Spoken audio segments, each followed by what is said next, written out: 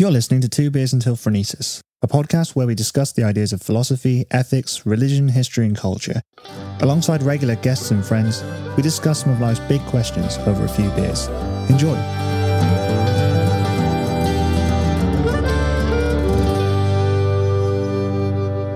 So in the last podcast, we were looking at a book by Julian Baggini called Virtues of the Table. And we're sort of looking at some of the things that he said, also kind of introducing some of our own ideas as well. If you haven't seen it, you can go and listen to it. You don't have to have done that, but you can if you want. Up to you. I don't know. I would say that it's a really good primer for the information that we're going to be talking about today. And I think there's a lot of good ground that's covered in that as well. I would agree with you then. Hell yeah, dude. So we were looking specifically in that podcast about sourcing food. So where food comes from and kind of how to think about that morally, intellectually. So some of the examples we raised were like whether we should buy local, growing and buying your own stuff, and kind of how to do that, getting the best nutrition and being ethical. And I think one of the most important things we were talking about was how the ethical side of everything and the taste side of everything is all connected. So those questions are interpersonal. They're about how we treat other people. But in this one, we're going to be talking more about self-care. But again, these things are kind of all connected. So I'd say a part of self-care is being not dogmatic, not ignorant, caring for a sense of character and developing intellectual moral virtues, which also obviously extends back into interpersonal ethics. So I think it's all one project, and that was kind of our main point.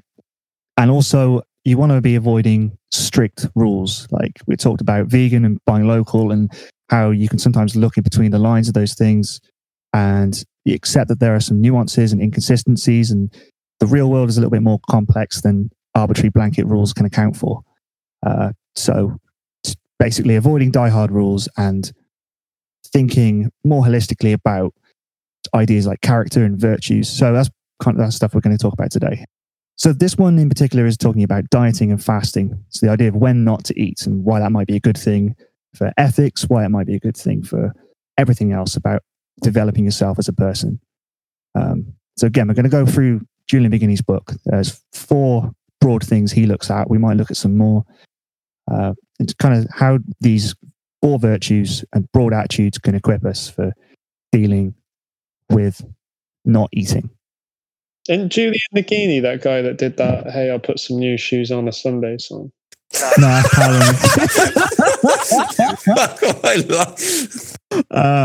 Some fucking lead in my fucking oh my god! I'm sorry. That's a good one. So the first one he talks about is willpower in relation to losing weight, which I think is a big one. I talked about this in the last podcast, but for those who haven't heard it, I work in occupational health, and I do risk assessments with people who are either absent from work or potentially unfit to do their job role. And a big part of that is identifying people that need certain types of support. And sometimes we speak with, well, I say sometimes, a lot of the time we speak with people, particularly engineers, who are really badly obese, really badly overweight, have very poor nutritional habits, lead a very poor lifestyle from a nutrition point of view. And I have to be able to go through with that, then basically do like lots of fact finding and stuff. And then obviously I can make a referral for them to a nutritionist. I am allowed to give like basic level nutrition advice. I have had training on that. But obviously that has a limit within my job role. But outside of that, because I'm around nutritionists so much and because like I'm presented with that, I think before I went into this job, I knew that there were a lot of fat fuckers out there, but doing this job made me realize just how big a problem it is, because I'm literally faced with it every day. Like every time I assess someone, I have their BMI up in front of me, and the amount of people who are technically obese is just ridiculous. Yeah. So anyone who claims that obesity is not an epidemic is, well, at least in the Western civilization anyway, like kind of like the UK and like American places, yeah, they don't know what they're talking about. It's really bad. I guess nutrition is a massive part of how you guys have to think, but more so than me, because you all do some form of sport or regular exercise and I don't, because I'm fucking lazy. Or martial arts as well. Like you guys must have to think about it a lot. Has weight ever been problem, or have you always just maintained on top of it? It's like, have you ever had to exercise willpower to a like extraneous degree? I'd say conversely, my weight's been a bit too low before, and I'll be the first to admit that. I mean, I've got a body fat percentage that does fluctuate between 4 to 5, and I know that's taking consistent measurements over a few months at the beginning of the day, whatever, same sort of water weight. So I could probably do with an extra sort of like kilo or 2 of fat over winter for training, and then maybe a bit more muscle mass. But yeah, that's probably the lower echelon for me. Crazy, man. Yeah, no, I had the same problem as grilling, to be honest. Like, I used to be ridiculously underweight. I mean, if you boys remember what I was like when I was younger, I mean, you kind of saw a bit of it. But Sam grew up with me at secondary school, and like I was ridiculously skinny. So it was big deal for me, like from a self-esteem point of view, and also like for what I wanted to do, like when I got into sports, because I didn't get into sports till much later. I didn't start boxing until I was like 19, so I had to put on a lot of weight. Obviously, then I got older and things started to change a little bit, and I was able to hold weight a lot easier. So recently, I've actually had to lose weight. Not that I got fat, but like I was like just over 80 kilograms, and I wanted to get back down to the weight I compete at. So that's a big part of boxing. It's like being able to lose weight or gain weight when you need to. So yeah, it's been a big part of what I do, particularly in later life. What about you, Sam? Yeah, it's all fucking good, mate. You've always been on top of it. No, I was like pretty fat kind of uni, just ate too much food. And then I think I've talked about this before. I don't know if I covered it in the last one, but it's mainly just about like energy release and like mental focus. But I think I went a bit too ham like about a year ago doing intermittent fasting, literally dropped like fucking stone. It's not cool. But yeah, too much running, not enough eating is not good. Yeah. I think it's probably better characterized as like self-control rather than willpower. I don't know. It could go either way, really. There's not much difference between the two terms, but I feel like self-control sometimes gets at what you need to be doing more, because willpower kind of suggests that it's the power that you can fucking call on like some sort of magic fucking spell, and I don't think that's necessarily the case. I've had to keep weight off a little bit, especially as I started working in a bar. There's a lot of fucking stout everywhere, a lot of ale, and I quite like those things. So yeah, that can sometimes be an issue. You know, I am starting to develop love handles, which is an issue. But you know, it's just a case of kind of limiting exposure. And one of the best things I think he talks about is bright lines. I don't know if you've ever come across the idea of bright lines in terms of like keeping off of certain things. No, what's that? I think it's a little bit like we were talking about before about having clear goals. I think we talked about this in the New Year's podcast. We were talking about resolutions. Yeah. So the idea of not saying something woolly and vague like don't drink too much, because it's always open to some discretion, because too much, especially if you have more and more, it's like, what is too much? That's too ill-defined in your head. If you say no alcohol today, that's so much better, and you're on a much better path towards maintaining that level of willpower or self-control, whichever one you want to call it. But if you really think the one drink won't kill you, then you might not respect the bright line enough not to cross it. But a bright line could also be too restrictive, and it's like it could destroy your quality of life completely. If you just say like never ever drink, it's like that probably won't work too. Yeah. So you need to believe the bright line, but don't make it too restrictive. So you need to get it into a space where it works, is what he talks about. And to do that, you sort of have to realize that it is arbitrary, but come to terms with that arbitrariness. Because sometimes you just think, oh, it doesn't matter which cigarette it is. I'll just fucking, because you know, technically I could quit now, I could quit tomorrow. I one more is not going to kill me. But it's like, if you have that attitude, it's fucking not going to work. So you have to kind of recognize that it is arbitrary.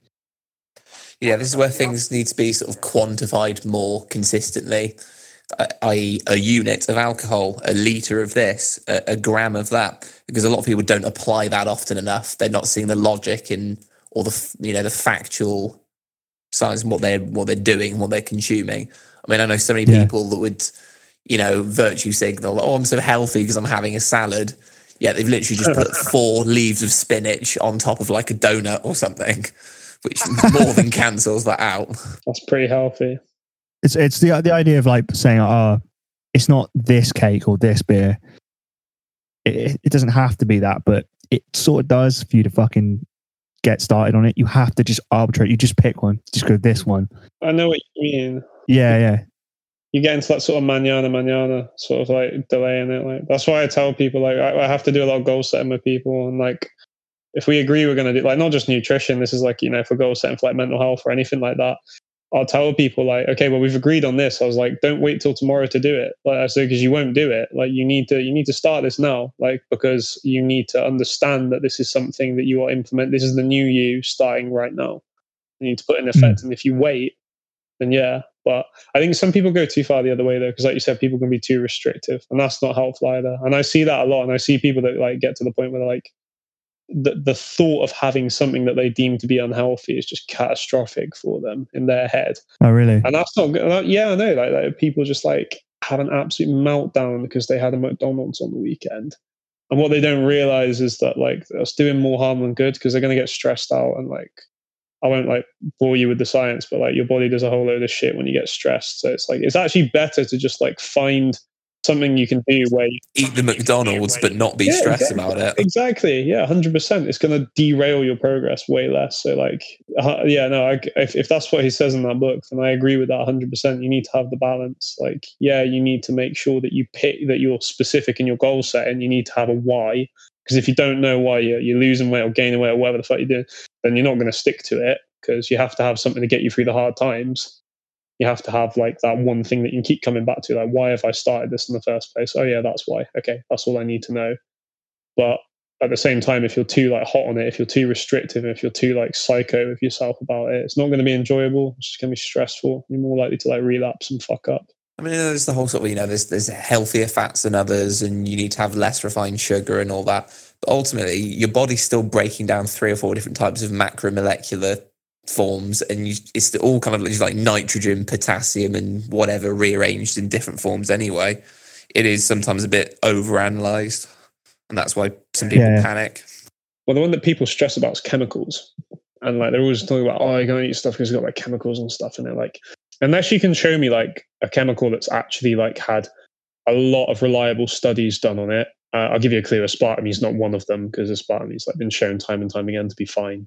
But if you can show me like a chemical that has like a lot of studies done on it, that you find a chemical you find in foods, radium, that's actually like something that's like really, really bad, then fair play. But apart from that, people just freak out when they see chemical names. What they don't realize is that you could actually break a banana down into its chemical compounds. And once again, it comes down to this whole sort of like people's perception of things is what drives their kind of like actual behavioral habits. And there'll be so many people that'll be like, oh, I eat a chemical-free diet and things like that. It's like, that's bollocks. Like everything you eat is made up of chemicals. Like it's impossible not to. I don't know if you've counted this, but I think some people are really in denial or stubborn about starting a diet. You know what I mean? Like they sort of keep trying to wear the same jeans, even though they're going up a waistline. And it's like, so long as they don't buy the big pair of jeans, they're all right. And it's like, that's a form of fucking mental gymnastics. That's so much willpower to do that. It is. It's just like, just do it, mate. Laziness and fear of failure, usually. Yeah. They don't trust themselves to get the job done because they have low self-esteem. That's often what you'll find. But yeah. So how did you go about losing your weight, Sam? Because I remember you weren't fat. You were exaggerating a bit there, but you were a bit chubs at uni. Like I got some photos of you, and yeah, you definitely had some cheeks on, yeah. But like, his face cheeks, by the way, not his. Yeah. Just elaborate on that, mate. I wasn't questioning it, yeah, but you know. Just calling Sam thick as fuck on live podcast. The thing is, I do actually have the ass of a fucking 25-year-old Nigerian princess, so that that's also true. Nice, yeah. But yeah, how did you go about doing it? Just fucking eat less food and move more body. Yeah, you know exactly. I mean? It's legit not difficult. But to be fair, it's just like I'm actually just a bit of a fucking psychopath. So it's like, you know, you said about like if you have a why, and it's just like, it's that fucking Nietzsche quote, isn't it? If you have a big enough why, then you can get through any how. Yeah, yeah. So it's just like, yeah, it's a byproduct, right? You shouldn't go. I think dieting to lose weight is fucking weird, and I think that's a sign of mental illness. And it's just like who cares? Who cares what size you are? You should be our size.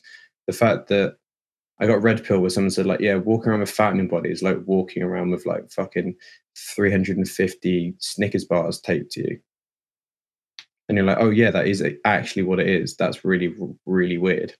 It sounds, yeah, like, so basically you just use like metacognition. You're just like trying to think about, or did it just come naturally? No, that's what fat is. Fat is just literally stored food. You don't fucking need it on your body. People are like, oh, all this cool stuff. Yeah, awesome if you're fat, and like that's genetics, whatever, doesn't matter. It's like you don't actually need that shit unless you're planning on not eating for like a week, which you're not going to not do. Then you don't need it. But I think if you just change your diet, and you're talking about how McDonald's is not to blame and stuff, I think food is massively to blame because it just triggers your pleasure like release receptors. It's a dopamine response system, right? Just dumps that. So when you stop eating food that's bad for you, stop wanting that food. Yeah, I know, but the food doesn't have agency. It's the addiction to the food. It's like, but like it does. Of course, it does. Like sugar is literally an addictive chemical. I remember I talked about the poo transplant, right? I think we all have a very exaggerated sense of how much we control our bodies and how much we control our actions. And it's like, if you don't eat donuts, you're not going to crave donuts because you haven't had donuts to crave. Yeah. When you don't eat bad things, you don't want the bad things because your body is not constantly asking you for that thing that's previously had that gave it a big dopamine surge. I think there's another point about, obviously you mentioned genetics. It's like, yeah, okay, some people are big boned, most aren't. I think you also have to factor in like eating disorders and how eating habits can relate to things like depression and anxiety, which I think are much more common and much harder to, I think they have to be tackled separately or differently than just willpower alone. They feed into each other. So often, like when you're like putting anybody like, so if you got somebody who's depressed or anxious, like it depends. Like if you like, we follow what's called the step care model in psychology, which is where you look at addressing like, are they able to engage in like self-help or something like that first before we look at any low-level CBT or like talking therapy or something like that. Often if you'll find that somebody that's depressed or anxious and has a problem with weight as well, or like a problem, not necessarily, because this is the other thing I was going to talk about earlier. Like when we talk about like poor nutrition, it's not just necessarily that they're overweight or they're underweight. They could be a normal weight. They could have a normal BMI, but they could be eating like shit. They could be eating like a terrible diet that completely neglects potential food allergies they have, or like intolerances, or chronic inflammation or anything like that. So like there's so many, like it's such a multifaceted thing, but they do feed off one another, and you have to start somewhere. And often I find that when we've got people who are really, really depressed or really anxious, you have to set them quite simple goals. And sometimes it can be just as simple as, why don't you just try cooking yourself something nicer? Why don't you try eating something a bit nicer? And you might find it makes you feel a bit less shitty in the morning, might have a bit more energy about you. So you can use one to help the other. And the same goes for people that are really struggling with weight loss as well. Like perhaps like someone's really overweight. Well, every time I try to lose weight, I just can't seem to have the willpower. All right, okay, how's your mental health? Not too great. I'm really depressed. Right, so maybe we try with the angle of fixing your depression first, or improving your depression. Speak with your GP, see if they can offer some treatment, and then have a crack at losing weight then, and see if maybe that helps. So they tie in together, and you'll find it's a domino effect. If you fix one, you'll often find that you can fix the other as well. But yeah, it's really common to see issues with weight or malnutrition in depressed and anxious people, because like they typically just don't look after themselves. That's a key characteristic of those kind of mental health disorders is lack of self-care. Yeah, it sounds like those goals got to be really incremental, because otherwise it can be so destroying for morale if you're giving something which is not tangibly achievable 100%. within a sort of like a time frame. I'm not going to give any names, but I had a lady on the phone the other day who told me that I can't go out the house at all. And I was like, really? I was like, what have you tried? And she was like, well, I'll stay in the house for ages, and then like one day, like I'll finally work at the courage, and I'll go out shopping and like try and go see my friends and stuff like that. I was like, well, you're doing too much then. I said, let's try simple. How about tonight you're going to go out and you're going to stand outside your front door for a minute and get some fresh air, and you go come back in and crack on with your evening, go to bed. And then tomorrow you're going to go outside and you go stand outside for 2 minutes. Okay. And if 2 minutes is too far, that's fine. Let's pull it back. Let's go 1 minute 30. And it took me a while to explain it to her, but I was trying to explain that you need to do like sort of softly catchy monkey, and like rather than do it all in one go and like try and hit it too hard. And once she did that, like instantly it worked. I caught up with her 4 days later. She was doing way better. She was already looking at returning to work. I'd managed to get her some bereavement counseling. Like it was sick. Like just literally telling her, why not try practice just going outside for a little bit of time then, if you can't do the big shopping trips? And she just didn't seem to comprehend that before, that there was such thing as going a little bit slower and like sort of slow and steady wins the race. And it had a profound impact on her, man. And she was like really grateful for it. So that was pretty awesome. But I see it all the time. And the same thing goes for nutrition. You've got to like set realistic goals, and people are too ambitious, don't have proper knowledge on what to do, and are surprised when they fail, because not only were they given shitty advice by someone, but they've also tried to do something way too ambitious. And to top it all off, if they got mental health problems or low self-esteem, where they almost like can sometimes set themselves up to fail anyway, for that whole sort of confirmation bias, where it's like, oh, I knew I was useless at this. I knew I'd never be able to lose weight. Back to where I was before then. Yeah. Oh, yeah. So you mentioned a couple of bits there, and reminded me last time we were talking about, this whole idea of like, if you slip up, it's not a lucky streak. You don't just lose it and then like completely give up. Yeah. And I think that's where the arbitrary nature comes back into play, because you're just like, well, no, hang on. Okay, it was arbitrary, this whole fucking thing. Like when I start and what exact steps I do, it is just whenever. So I can just pick it back up again. I could just start again. And again, like you said, it's just fucking really slow. I think that could be quite a comfort sometimes, because I don't know if you've ever had anything you want to like cut out, like cigarettes or alcohol. I've had to cut down my alcohol consumption considerably. Well, not that considerably, like literally I have a pint after work most nights I work, and sometimes it's like, oh, that's just a bit too much, because one can turn to a couple, and then you're in the fucking bar that's open till 4. I mean, not now, but with COVID and everything, but like it's within the units of the guidelines for the week, but it's still like all it takes is like an extra sort of thing happening that week, like you guys are down or whatever, and it's pushed way over it. And since those things can happen quite often, it's like one has to be one or whatever. So I don't know if you guys have ever had anything like that. Was it like, I don't know if you guys have had like problems like smoking or fucking anything else, like fucking cake or whatever. You never had to like cut a specific thing out? Cornflakes. So it sounds pretty tame, but it's literally just cornflakes. I just whack open the box, dive my hand in. I have a problem here.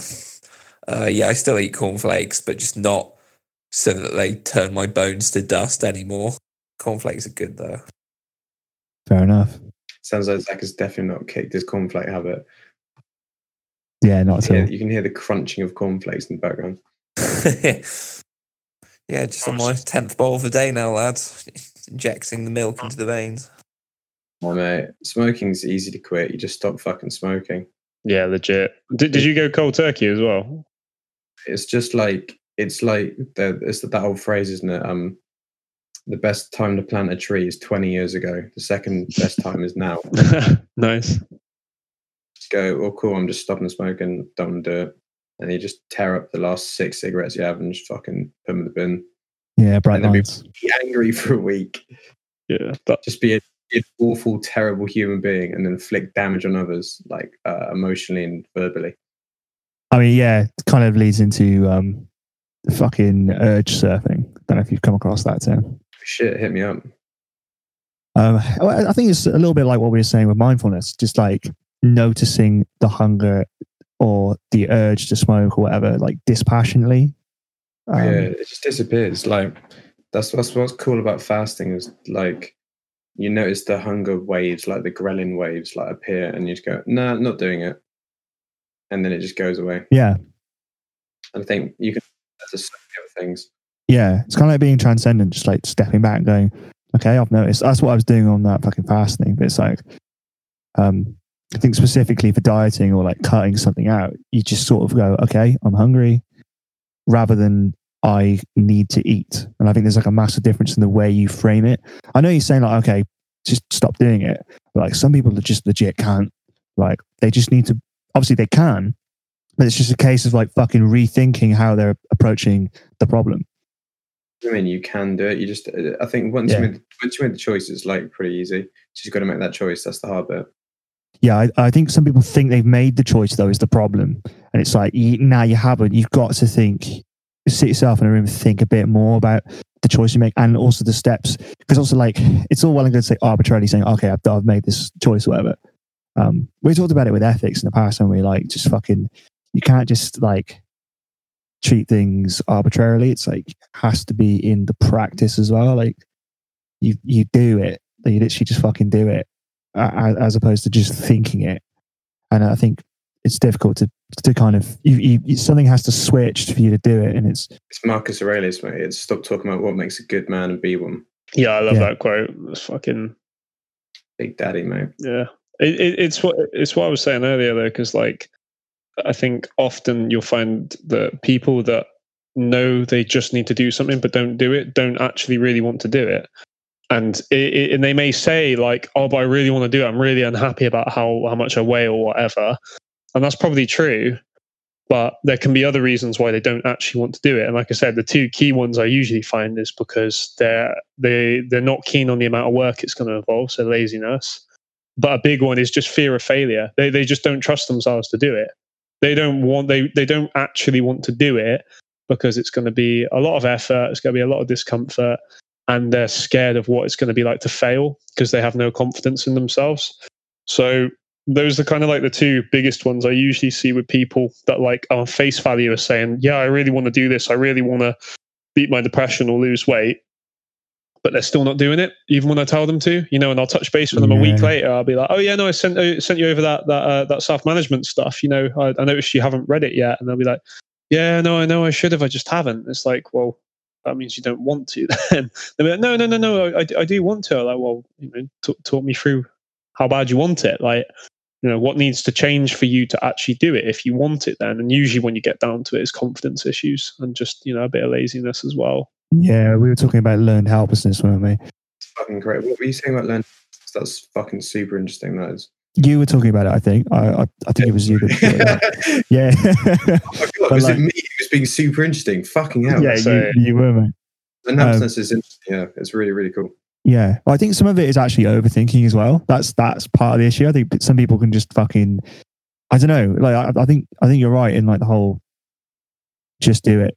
Very interesting. So in the book actually brings up like a lot of psychological studies and stuff about how deliberate cognition and conscious thought might not be the key to control. It's actually kind of practice. Because that presumes that like conscious thought and willpower exists, right? Yes, yeah.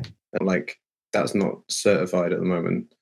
Yeah, I mean, one of the things he does straight away is to bracket the question of free will. He's just like, I'm just going to leave that there. We probably don't have it, but we're gonna... Yeah, it's a pretty big thing that you want to be throwing around before you use terms like willpower, isn't it? Yeah, he's just like, let's just talk about free will as in the appearance of free will. I think we're gonna have to do that here as well because it's just like, choice, can't... like the appearance of choosing to do something. But like, yeah, but like we said about that woman who had the poo transplant and suddenly she's addicted to sugar and it breaches the blood-brain membrane. It's like that's overpowering your free will. That's literally turning your free will off. There's this fucking thing. It's like the ability to delay instant gratification is literally just naturally stronger in some people.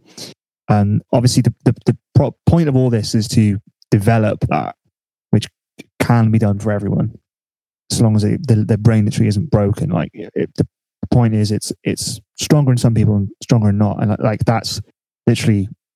Like that poo transplant is like one of those examples, but also he says it's generally a better indicator of academic and career success than IQ, according to all the studies. Yeah, the conscientiousness is the big 5 personality trait. It's like the one that's most mapped towards success. The conscientiousness and IQ. That makes sense, right? If you're working more, then you're going to more likely to have better things coming, so it's just working more. But do you think there's room for like the negative impacts of other people? Because I think the people generally do love dragging people down. So like if you go, oh, I'm on a diet now, they go, oh no, go on, have this cake, go on, I just bought some, around, have a pint. Well, I actually think that was the biggest, because like lockdown, you're not getting a real drink, you just got a water or lemonade or like leaves. Lockdown, I didn't drink much. I had like 4 at the end of the week, and like when we did a podcast, that was it. And then like now I'm back at the bar. It's like I'm not like blaming anyone, because fucking I like a pint. It's best to have a pint when you're not sat like fucking on Discord or whatever. It's I think it is much more enjoyable in a bar. But at the same time, it's like you've got people around you just going like, go on, have one. You just finished, have a pint. It's like, it's nice. But I can see how for some people where it's a problem and you want to cut down. So I think I've got it in a nice limit now, so it's fine. But like, some people probably that environment is just not helpful for them. Yeah, man, the amount of times I've just practically been berated, and not by you guys, by the way, but just on any given sort of night out for not having a drink. I'm sure I've berated you before. And the uproar when I'm not having a drink is mad, really. Yeah, I think that was me still, mate. How do you guys feel about gastric band surgery? It's a crutch for mental weakness. Yeah. I knew you'd say that. That's why I've stuck this here. I don't even believe that. It's just a fucking meme. I think whatever, like, it's pretty fucked up if human beings get to that point, really. It's a it is. It's a really brain, is it? It should only be used in like genuinely life-threatening situations, and even then, like I'm not sure off the top of my head like just how many of those that there would truly it would be necessary. But it's like it's a classic case of treating a symptom, not a cause. So like rather than like drilling down and saying, okay, this person has a problem with eating and has made no real successful effort, shall we say, because they may have like made some what they thought was effort to lose weight, but they made no actual like successful progress in losing weight. Let's have this fucking awful constrictive surgery like done on them instead. Whereas realistically, they need a referral to a good nutritionist. They need to be talked about, the benefits of like going down this route and the longevity of it, and the fact that gastric band surgery is not the way to go, and it's going to cause lots of other problems in the long run potentially. But they don't. People like the easy way. It's the same reason that people who have like lower back pain or something like that, or like pain in their knee or something like that, they'll instantly just be like, oh, I need surgery. Or even like prior to surgery, like people are like, oh, I need physio straight away. It's like, well, no, like there's so many things you can do prior to that, and there's so many things you should do prior to that. Go down that route first. Really put some effort into it. Why are you just jumping on the surgery? But again, it comes down to those two things mostly that I talked about earlier, which is a combination of laziness and a lack of self-belief or a disdain of failure. It's usually the key things that you'll see with people that will go for a surgery, as opposed to what they perceive to be the harder, trickier route that they might fail at. They see surgeries. I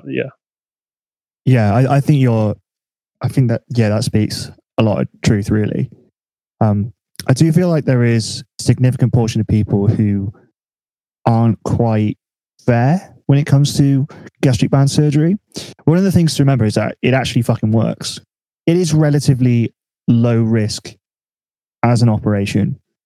Obviously, there are fucking problems with it, and it isn't something to consider lightly. But it does actually work, and the people that diet are actually more likely to be the people that are obese. The biggest indicator of somebody being obese is if they've been on a diet before, because lots of people relapse, and this seems to have more success.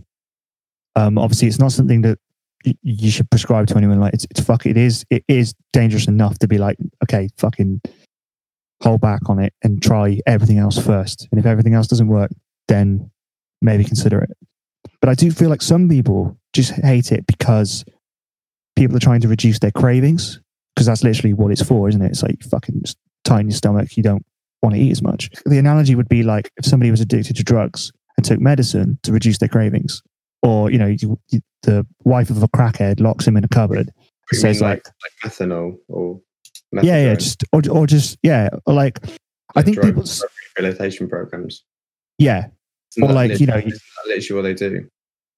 Yeah, or you stick someone in a cupboard and be like, okay, you don't have the willpower at the moment to do that, to come off it. I've got to like lock you away, and then the chemical addiction goes away. I feel like this is just the same thing. Obviously, it's a little bit more dangerous. It's not the first thing people should jump to, but I feel like some people, even in extreme circumstances, are like, nah, fucking, why are you doing that? It's cheating. And it's like, hang on, what are you someone's trying to balance the playing field because they want to take away that craving, just like the guy who's doing like drug rehabilitation, and you want him to be surrounded by cake all the time. You want him to be in like the most stressful situation, just be like, no, do it on your own steam kind of thing. Like you have to. It's like, I don't know. I think you're misconstruing though the problem, because like what gastric band is like the equivalent of putting a plaster on something. Like, yeah, absolutely, it can work, but as you rightly pointed out, there's a number of risks. So I've seen what that actually looks like. So aside from like things going septic, the gut can become blocked. You can get all sorts of like infections. Like there's a really like bad risk of like blood clots as well. So we actually had a guy who had a pulmonary embolism as a result of a gastric band that had fucked up. To say that like the risks are minimal is not true at all. It's quite a risky surgery. Not something that should be taken lightly. And I would say that anyone that says, I've tried everything else before going to surgery is lying. They haven't. They've just not been effective in what they've done, which is probably as a result of misinformation and a lack of adherence to what they were doing. So you made the point earlier that like most people like have tried weight loss at some point. Most people that are obese have been on a diet. That's absolutely true. So let me get the figures up, because the figures are like absolutely astronomical. I don't think anyone really wants gastric band surgery, though. I think a lot of people do, mate. I think you'd be surprised because they just they see it's the only option. They think it's the only thing that's available to them. I mean, if you're morbidly obese, it's worth bearing in mind there are fucking horrible health detriments from that as well. When you're talking about the level of obesity that requires gastric band surgery, I do think it's a toss up. But that's when I'd say that if you're in a point where it's actually like life threatening or something like that, those are like the instances where I'd say it's fine to use. But like there's plenty of same. But then there's plenty like the problem that you have when you use a surgery is, like I said earlier, you're addressing the symptom, you're not addressing the cause. To address the cause, you have to put in a plan that has some form of longevity, that has some sort of process where this person needs to learn how to manage their condition moving forward. Yeah, when I say it works though, what I'm talking about is like, the problem is the urge. The problem is you can't beat the urge. That literally does beat the urge at the source. I know there are other things you will have to do, especially further down the line, and to not relapse. But I do think it does get at quite a lot of it. I think why some people are very critical of it, because it literally is like cheating. I do think it does eliminate a lot of the. I might be wrong. I don't know enough about it. You can do that without surgery. Like eliminate. So this urge that people talk about. If your diet, if you're like getting to the point where you're getting such bad urges to eat loads of food, then you're not doing a weight loss diet right. It means that you've probably cut too many calories, that you're in too aggressive a deficit, and your body's clucking for it. Most people don't know how to lose weight properly, and that's exactly why we have an obese. So I put up a post on my Instagram like a couple of months ago talking about this, like the number of like people that are successful in losing weight when they set out to lose a certain percentage of their body weight. I can't remember what the figures are off the top of my head, but like it's really high. The amount of people that actually lose weight is a problem with people keeping the weight off. That's like the main problem, is because people don't know how to do it, and usually it's because they try to lose too much too quickly in one go. And that's why they'll get these cravings. Your body's got a whole load of defense mechanisms in place to try and keep you from losing weight. It doesn't want you to like starve or anything like that. And there's people out there that'll say that putting your body in starvation mode's bollocks, but I think it depends on the way you look at it. I think it's true to a degree. A lot of these people are probably just eating so little compared to what they normally do, that they're instantly getting these cravings, and it's really exacerbated. So a lot of these people would find that if they just slowed down, and all right, yes, they may be obese, they may have health problems, and sometimes time is of the essence, and maybe you could make a case for gastric band in that instance. But I'd say most of the time, What these people need is just a nutritionist to sit down with them and show them some good sustainable practices for losing weight, and to not just go on a fucking juicing diet for 2 months where they like go from eating 6,000 calories a day to suddenly eating 800 calories of kale smoothies a day, wondering why they can't stick at it, wondering why 2 months later they're fucking depressed and they've put all the weight back on, and think their only option is having surgery. I can't understand why I can't lose the weight. I've tried everything. No, you haven't. You've tried some shitty things that got sold to you by some snake oil salesman, and that was your idea of what weight loss is. True weight loss is completely accessible and achievable for everybody. Anyone that says that they've tried to lose weight and they just couldn't, it means they weren't actually losing weight. They haven't got themselves in a calorie deficit. They haven't done it properly. Everyone can lose weight. I think there are a very, very, very small minority that can't, but we're talking about like less than 1%. Yeah, so but just as a caveat to that. Yeah, but even in those instances, so you're talking about people that may have like some issues with like hormones and things like that. Even then, they can still lose weight. Those people, it's like those massive supersized people who weigh like, I don't know, like 400-500 pounds and are bedbound from when they're like in their mid-20s or something. They literally lose like 50 pounds in 2 weeks just by not eating as much Snickers bars or something. Yeah, it's physically impossible to be in a calorie deficit and not lose weight. So it's just a question of finding your calorie deficit. Everyone can lose weight. I don't dispute there's people out there that will have certain, genetic or otherwise diseases or whatever that may make that harder. Absolutely. But like you said, they're in the minority. There's a lot of people that seem to think they're part of that minority that actually aren't. There's a lot of people that use genetics as a crutch, as an excuse when they shouldn't. These are the kind of attitudes and beliefs that we have to deal with. Like, oh yeah, no, it's just that's how my dad was, that's how my mum was, or whatever. So that's just how I'm going to be. Yeah. Once again, that's that kind of like preemptive failure. They're just like resigning themselves to it. And once again, you're dealing with these people that don't actually truly want to lose weight. Like there are people that it's more difficult for, but they can still lose weight. Trust me. Also, it's probably environmentally because they're eating the same things and having the same meal habits that their parents are. Yeah, so it's like more environmental than just genetic. So I've got the stats here for obesity in the UK. So this just puts it in perspective how bad it was. So this was stats from the NHS for 2018/2019. So 11,117 hospital admissions were directly attributable to obesity. This was an increase of 4% from the previous year when there were 10,660 admissions.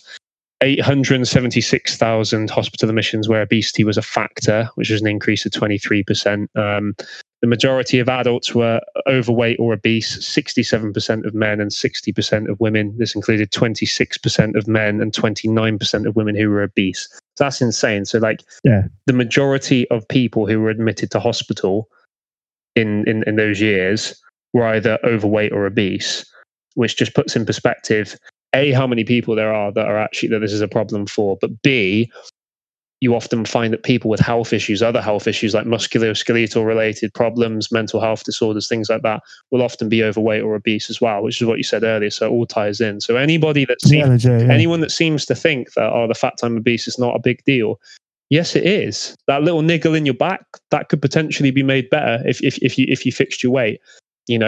The fact that you're depressed, that could also be made better if you fixed your weight. People don't seem to understand the significance of losing it, and that's why I'm really reluctant to condone people like having surgery and things like that when they could learn sustainable practices to put in place. There's just no excuse for it, in my opinion. I've seen people who've gone from weighing hundreds of kilograms. Like we had a guy called sorry, I nearly said his name then. That'll be instantly fired.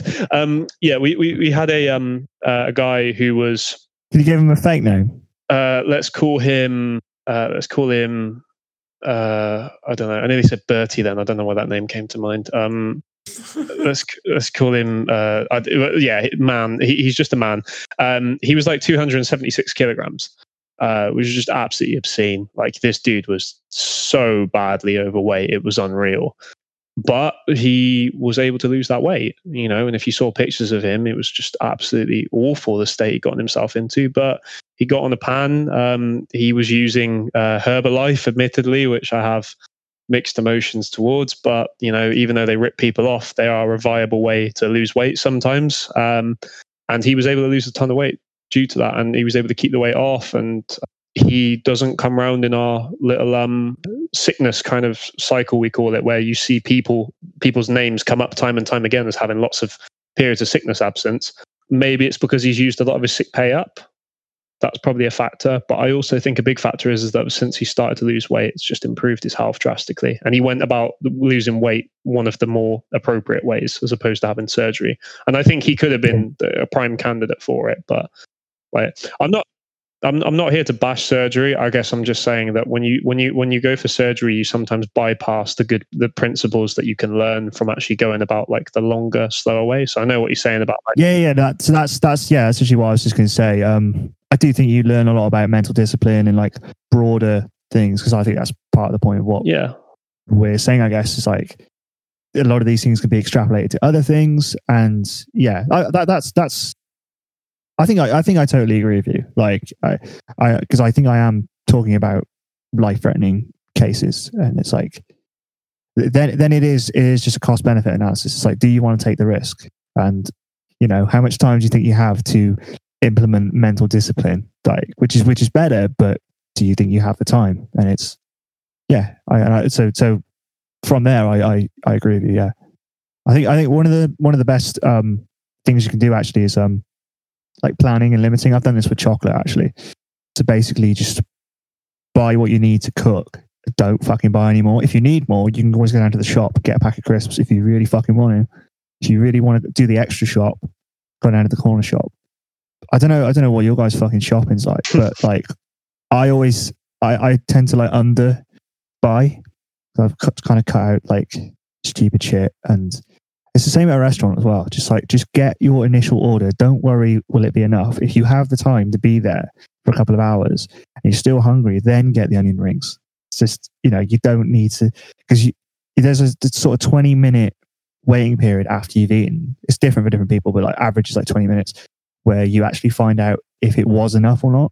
Just wait that 20 minutes.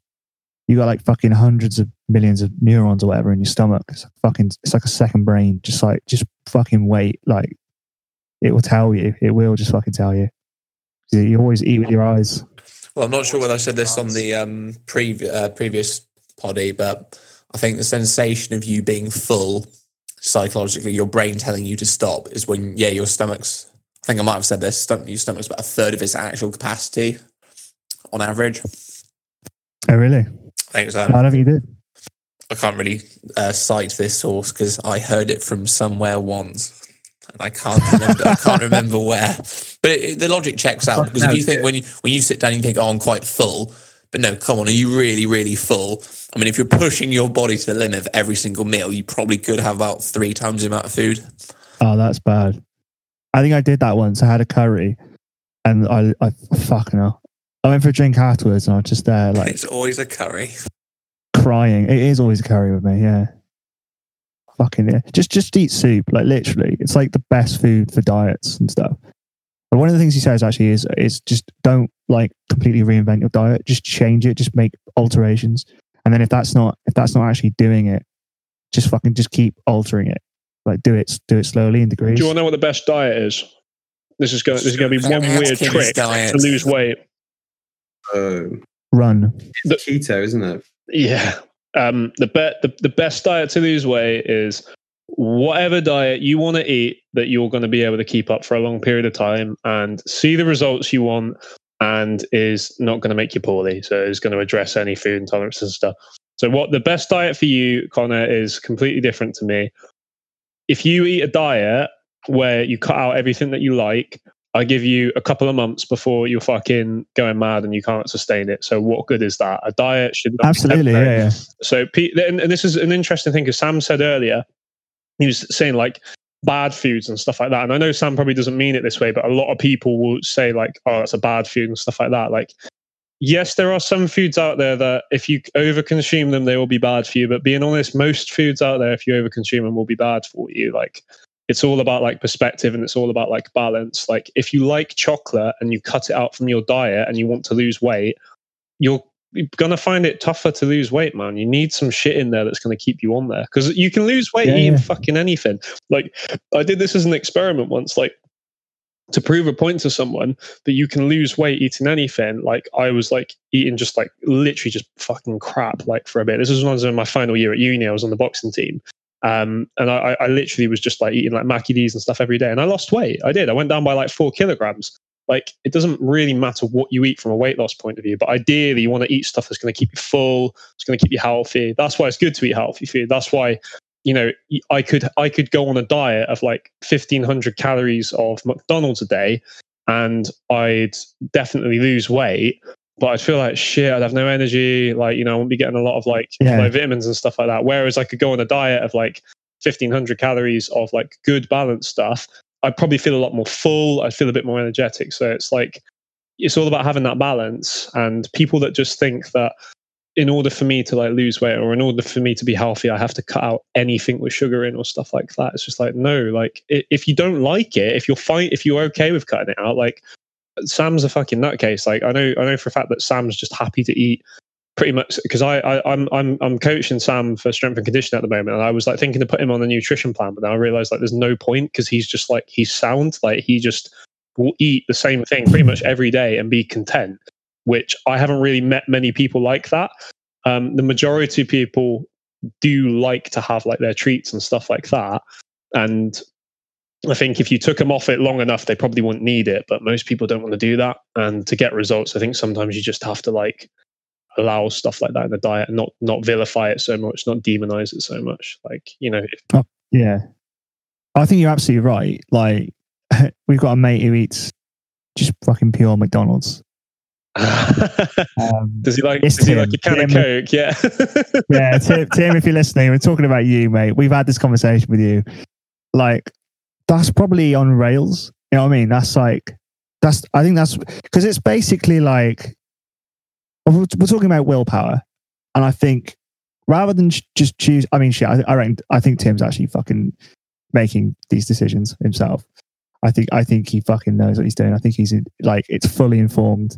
He fucking loves it. I think some people confuse diets and think that it's like a lack of hedonism, but it's actually the complete opposite. It's not like withholding things for the sake of it. It's just delaying pleasure rather than denying it completely. There is this, I don't know if you ever heard of St. Francis of Assisi. He used to, he's quite a prolific sort of early Christian philosopher, theologian. He was so into like self-denial that when he did allow himself to eat cooked food, he'd mix it with ash or like cold water, because he just fucking hated the idea of enjoying anything. I think that's... This was Sam in a previous life. I am fucking on board. I'm on board, mate. I like this guy.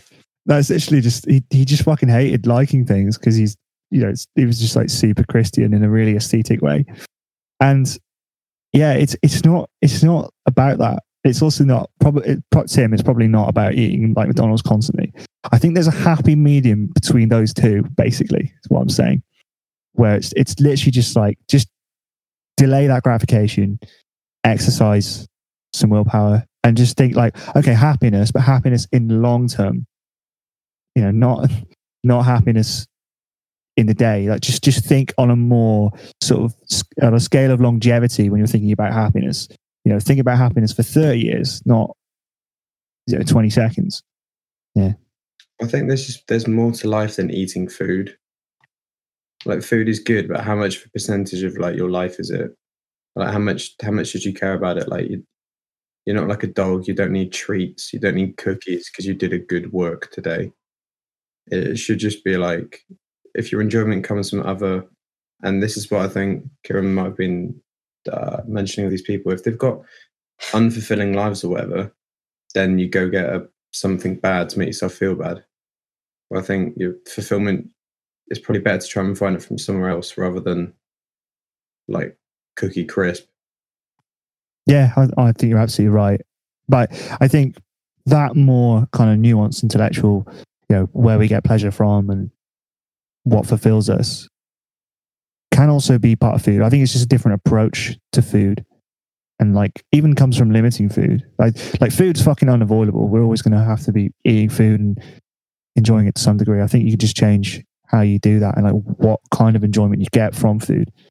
I don't know if it's kind of like a higher or lower pleasure thing, but like thinking of food as as a luxury as opposed to a right, you know, and not just eating to be full, you know, eating to enjoy different things, you know, trying new food, for instance, be part of learning.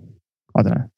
Yeah, I had an athletics coach once who told me to eat to live, not live to eat, basically. I'm not entirely sure. I think that's a Socrates quote. Okay, it could be. He might have paraphrased them. Yeah. Another little trick that I find, going back to the sort of like the weekly food shop, I always make sure I do the shop on a full stomach. Because if I do it in a rush, when I'm hungry or more irritable, I'm more likely to make impulse buys and get stupid snacky stuff. Yes. Yeah, I'm not going to talk about my shopping habits. No, mate. Just get Brazil nuts, just pure selenium. Just Brazil nuts, nothing else. Selenium's good, mate. We keep buying a lot of chocolate at the moment. Like, Ashley, there's been the last couple of shops. Ashley's bought him a big bar of Galaxy, and it's made me so happy. Like, I love my snacks, mate. I'm just going to take a quick piss, and I'll speed through these last points out really quickly. Building off what we were just saying just now, one of the other things he says is keeping weight off, and how that's like the really hard part. And the virtue he suggests is humility. So this is kind of a relatively convoluted point compared to the willpower one. It's not quite as straightforward. It's mainly like recognizing you're going to fail, like along those kinds of lines. So one of the things he talks about is like humility is about experiencing the best stuff, not subjugating yourself to the worst. So like humility isn't just like, because I think I've talked about humility in like a religious context, how it can be self-destruction in the past and like ascetic stuff and kind of putting yourself down. But it's actually, it's not all this like hiding your face, hiding your hair, flagellation, eating grains of rice and stuff. It's also about recognizing limitations and failures in a more positive way and like kind of being inspired by stuff. So yeah, in terms of recognizing when you're going to fail, I don't know if you've heard of the GI diet, Kieran. I was on mute. Yeah, I have. Yeah, and like super fasting diets. Obviously, I doubt you would recommend anything like that. Again, it comes down to what I said earlier. Like no two diets are going to work for the same person. Like I could put you on a low carb diet, like an Atkins diet or something like that, and it could do really good for you for a bit. Whereas other people wouldn't be able to fucking stand it. Like, you know, it depends on what your goals are, what demands you put your body through on a daily basis. Are you an athlete? Are you a mountain climber? Or are you somebody who's relatively sedentary? Like, there's so many factors in your job, in your personal life, the state of your mental health that you have to consider. If I was going to, because I could talk about diets till the cows come home, but like, if I was going to like say one thing about diets is that they're 10 a penny. Like, they've been around for so fucking long. Like, there are some just absolute insane diets out there. I can't remember if I talked about this last time, but like obviously we've got like the current iterations of like common diets today. So you got like vegan, keto diet, paleo, like these are like the popular ones. But what you'll find with diets is that they're quite cyclical. So if you go back in history, you'll see that there would have been various iterations of that are similar to the diets that we have today. But if you go back far enough, like there's some absolute insane diets. So there was one called, I think it was literally just called the Avoiding Swamps diet. And it was basically like back in the 1700s, there was a guy called Thomas Short. He was basically a geezer who observed that like more fat people live near swamps. And he hypothesized. What are you doing? Yeah, and he hypothesized that avoiding them may be the key to like staying in good shape. Avoiding swamps or fat people. Avoiding swamps. Yes. Avoiding Right. fences. Yeah, so it's called the Avoiding Swamps diet. There was another one. So there was a guy called Of course, silly me. there was a guy called Graham was his surname. I can't remember his first name, but he was basically like a preacher, like a minister or something like that. He basically believed that people were fat because they had like too much sex. They were fucking too much. So this was back in like the 1800s, and he promoted something called the Graham diet, which is basically an older iteration of the vegetarian diet. This is the guy who actually came up with the Graham cracker. If anyone's heard of that, Graham crackers, they're like they're like a sweet snack in America. But they were developed in an effort to reduce obesity and stop people from having sex. So like, if you go back far enough, you'll see some like insane stuff, and you'll think, oh, that couldn't possibly happen today. But then you've still got things like the lunar diet, which is basically it's usually performed in like one of two ways. So you got like what's called like the basic moon plan, and then you've also got the extended version. The first plan is basically a variation of like a juice cleanse, which hopefully you guys are familiar with what that is. Basically, that the individuals are only permitted to drink water and freshly squeezed fruit or vegetable juice. This is basically that they do this in like a 24-hour period during either the full or the new moon. And the extended version basically means the dieter needs to begin with an initial fast during the full moon, and then they follow a series of like eating plans that are like tailored to various moon phases and shit. So like they won't be like eating after 6 p.m. or they'll be eating less than normal. And like genuinely, it's like still something that's going on today. So I wrote down the website because it was like, it's fucking unbelievable. Yeah, I'm imagining like one of these 90s websites where it's like little graphics and GIFs and things. Yeah, like. no, it literally is, mate. Like the website is just so fucking. That's when you said GI index diet. Is that like a glycemic index thing? Was it something else? Yeah. So basically the purpose of it is to like kind of like it's all to do with like managing like blood sugar levels. So it's to like stop people from like having spikes in blood sugar levels due to like certain amounts of carbs or whatever in their diet. And it can be quite popular for people that are obese, but I know that sometimes they use like the GI diet for like people with diabetes and things like that. Yeah, I think his main point is that it's incredibly extreme, and I think it goes into like a lot of this point. I think we just covered in the last one. I was just trying to look at like through my notes some of the and I think we basically covered it all. But I think the main emphasis is basically just that we have very little actual control of our urges and bodies and whatnot, and basically blood sugar is a very set thing of what determines how we feel and act. And I think it goes back to what you were saying about being fucking angry bastard when you're low on sugar or you're fasting or whatever, and because that's something he experienced as well, something I experienced as well. Sorry. Last day. As you were. So not exactly that we're slaves to our biology, because he goes on and on about how we basically have no free will, and then he sort of says, but we can recognize that, and that's the point at which we might be able to stick a little bit of control in there. So you will never be able to kind of help the feeling of like you have a stab of envy or a pang of guilt, or you know someone fucking falls on their face and you snigger or whatever, and you're a terrible person. But those automatic feelings you're not going to be able to help. But the one thing that you can kind of help is your reaction to it. It's sort of like stoicism coupled with determinism. And yeah, I thought that was kind of an interesting idea. So yeah, that's basically why he says it's humility, because just accept that there's very little you can actually control, and this is why diets need to be more gradual, because like that poo transplant thing, it's like if it's fucking, this is just the crux of the conversation, the poo transplant, but like legitimately if you've had a fucking poo transplant, you're going to be craving sugar, and that's going to be fucking hard.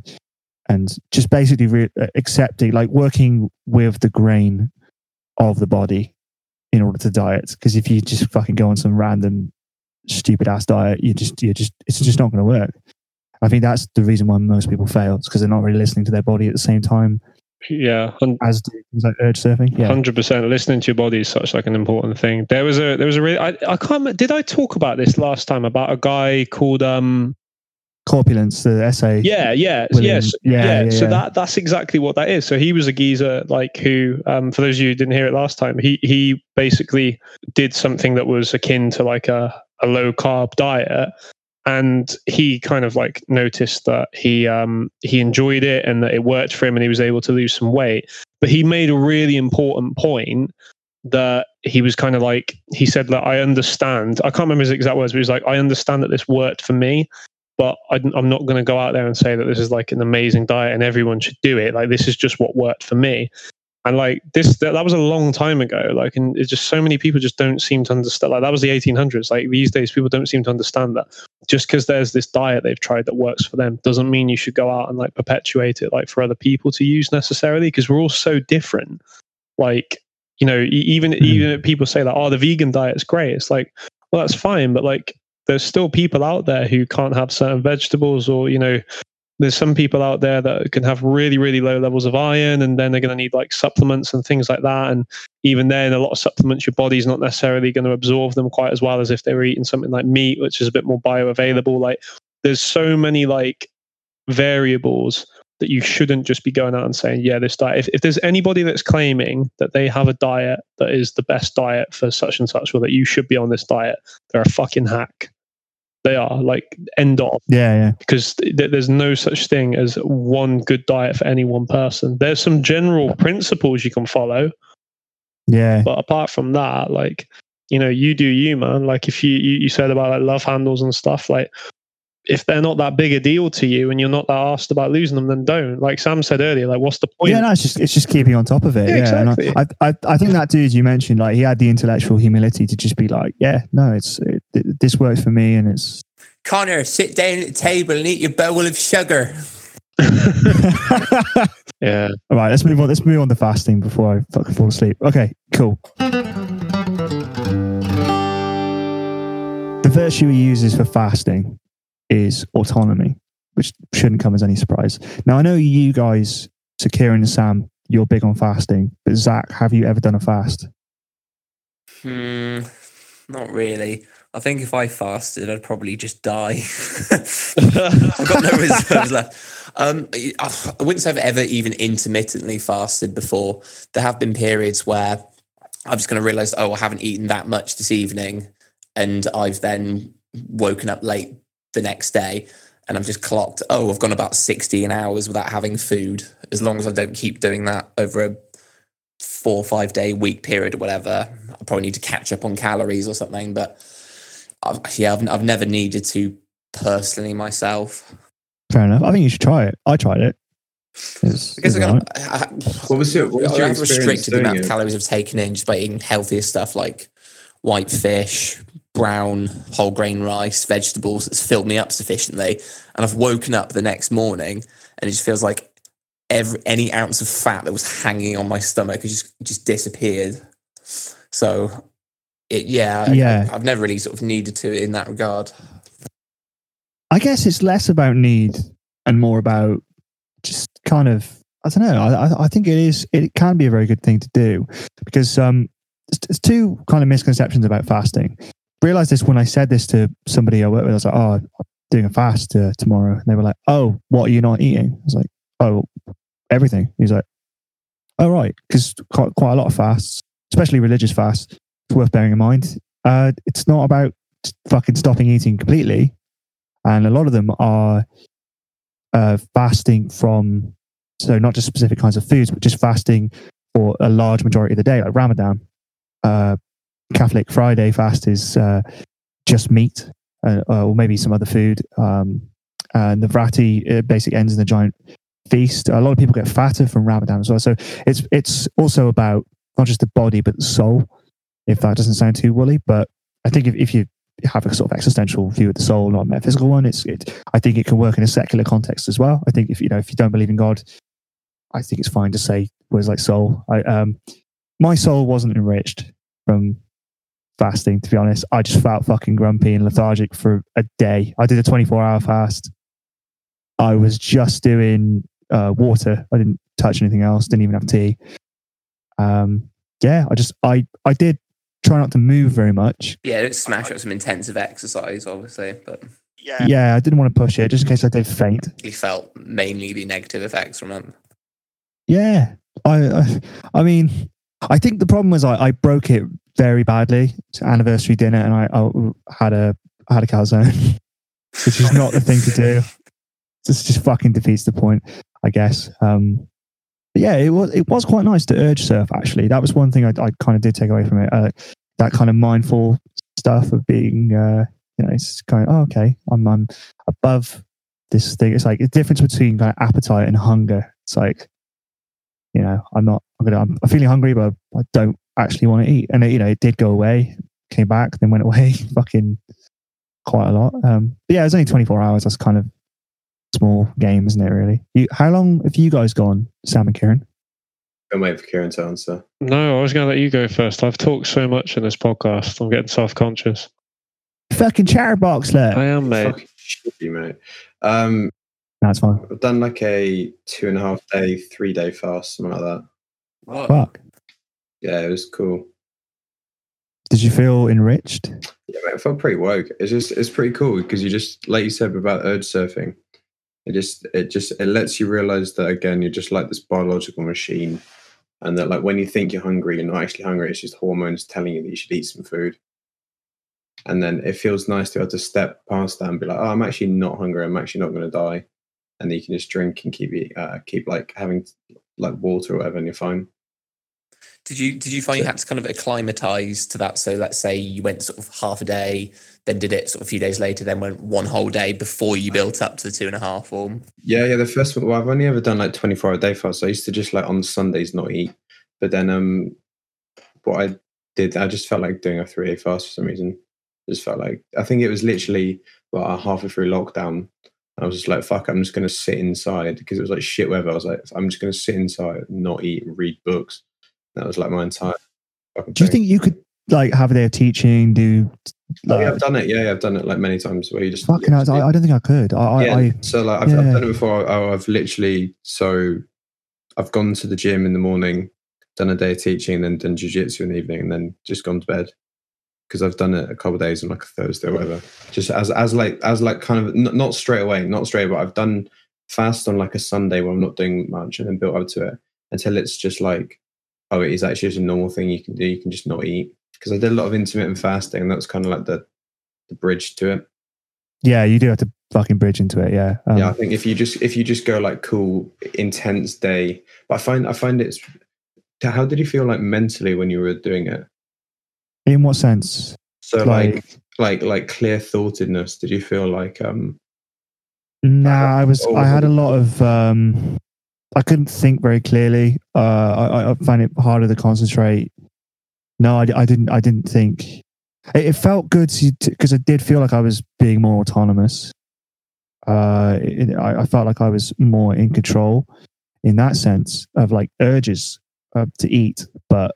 Nah, to be honest, I don't think I could have really concentrated on a task. I don't think I could have done anything physical, really. But I think that's just lack of practice. I think maybe that does come with more exposure to it. I'm convinced there's a bit of placebo in it, to be honest. Just like so the one thing I do want to address, Connor, right-wing fake news extraordinaire. I'm not actually an advocate of fasting. Like I don't do it. Like I've done.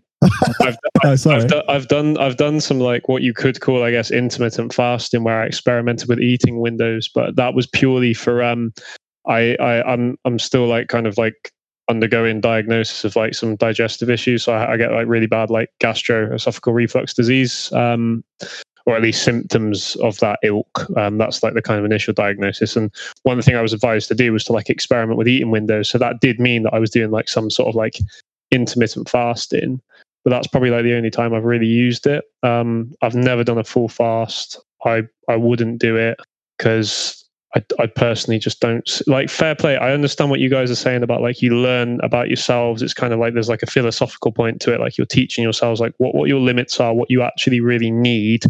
like to survive. But self-control as well. I get that, but there's just so many physical things that will happen in your body when you do that as well. Like particularly if you go on a 3-day fast, like your body's just going to start breaking down lean muscle mass and stuff straight away. And like if you've got like any kind of like interest in like performance, like as an athlete, you're just going to be undoing work.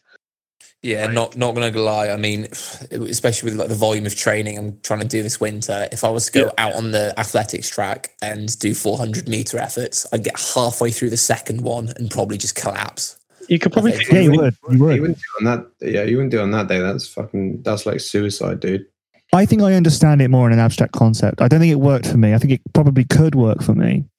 I'm interested in it as kind of a spiritual exercise because I very interested in like how we fill the gap of God. And I think a lot of people that are doing religious fasting now are probably just blindly following tradition. And I think that fasting is a very big element of religion, even though it should be said that you have fucking monastic orders like the Rule of Benedict. They used to have half a bottle of wine a day. Trappist monks, I don't know if you've had like that really strong fucking Trappist beer. It's like 11%. Thomas Aquinas was a fat bastard. But generally, religion has been like very into fasting. It's always been a massive part of it. And as we sort of try and maybe create a secular alternative, I just wonder if like fasting will play a role in that.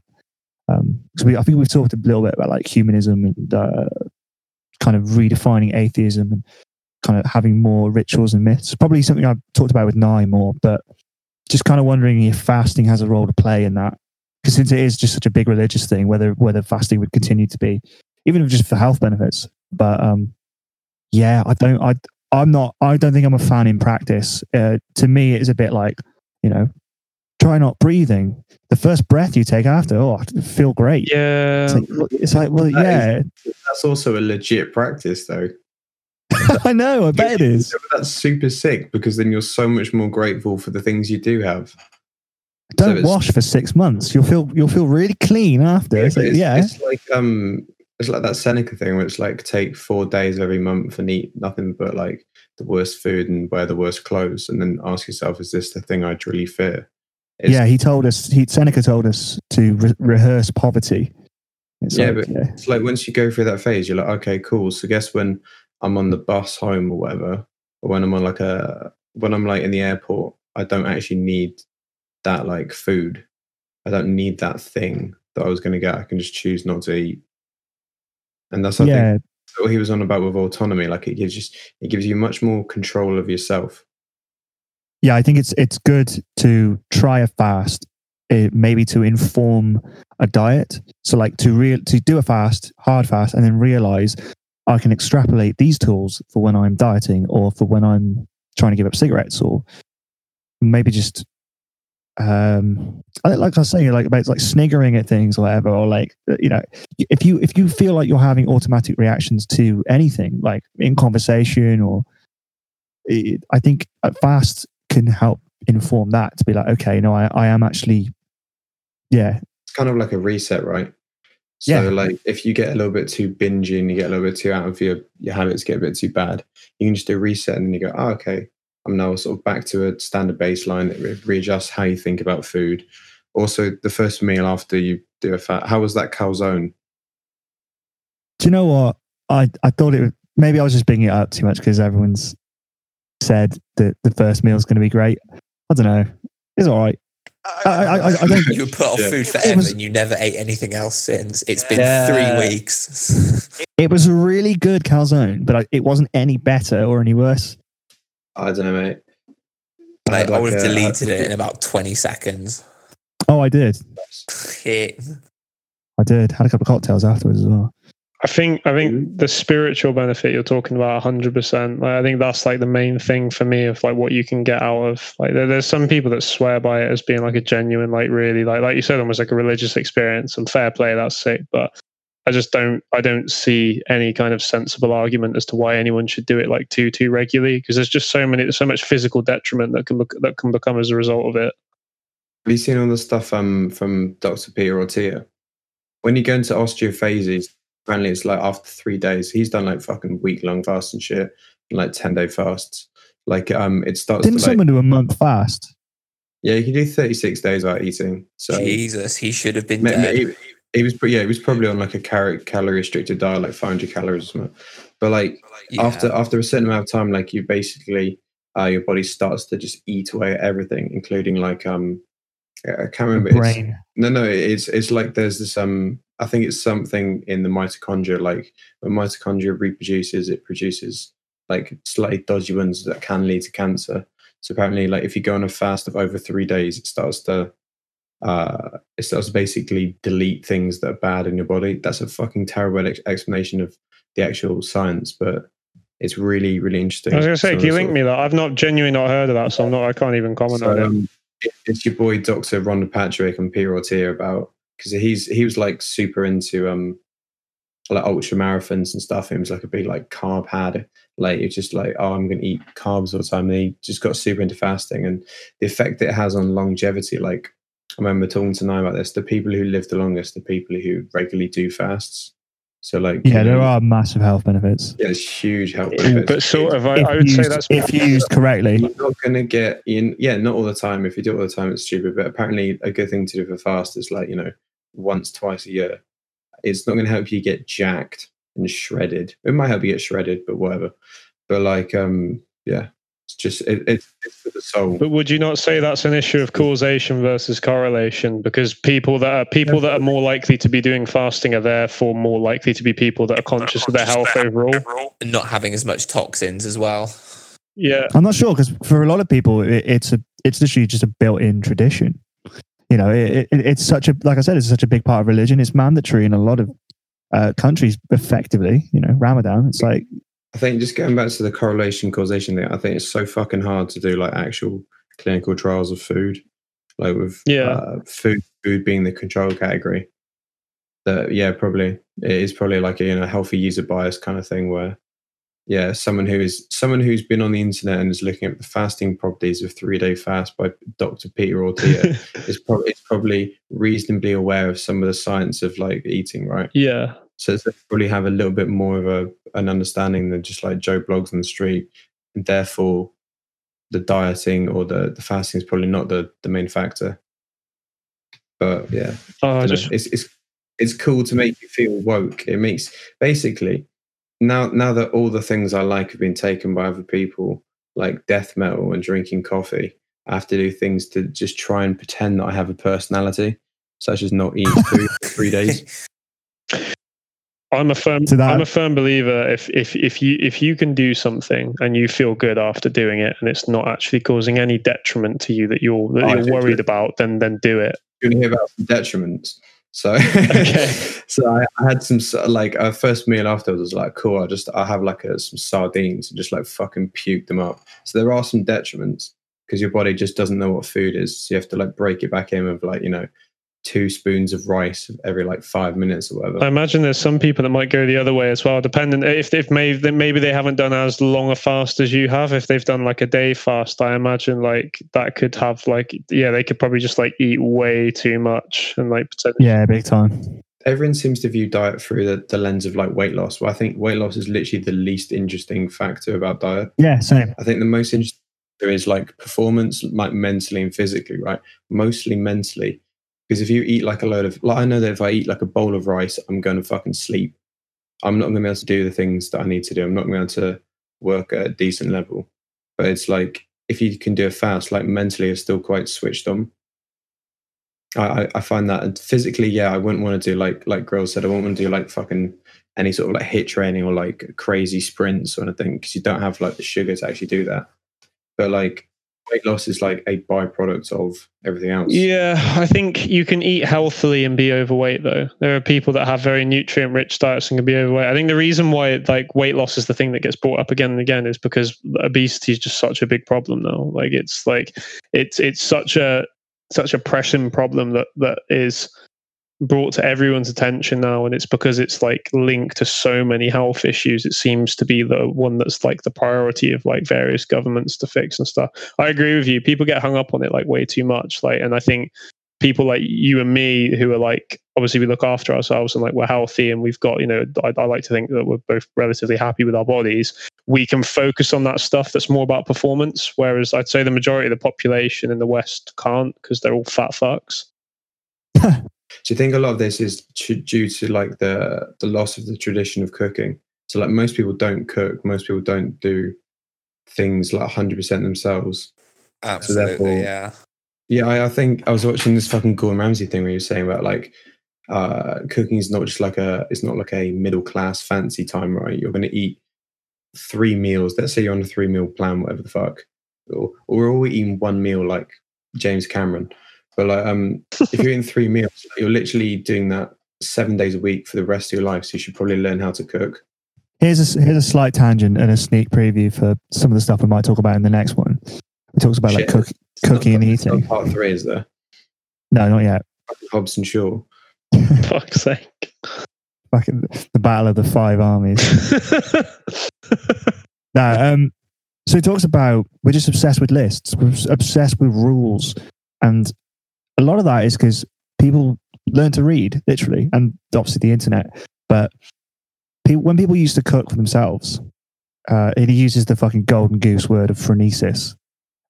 People literally practiced phronesis, so practical wisdom. They didn't have like lists and recipes and shit. They just based what they did off experience and wisdom. It's a bit like, say you've got someone to come in for a job interview, and you're like, oh, are they a viable candidate?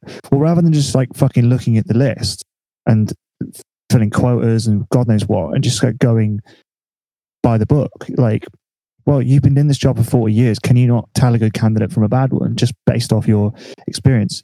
But basically, we've lost a lot of that, like home cooking, that kind of stuff. So I think that extends to our attitude with things like fasting as well. Because I think what you were saying about, like, okay, well, we need to kind of know when to fast and when not to fast. There's no formula, there's no rule, there's no like algorithmic set kind of way to do it. Everything's completely fluid.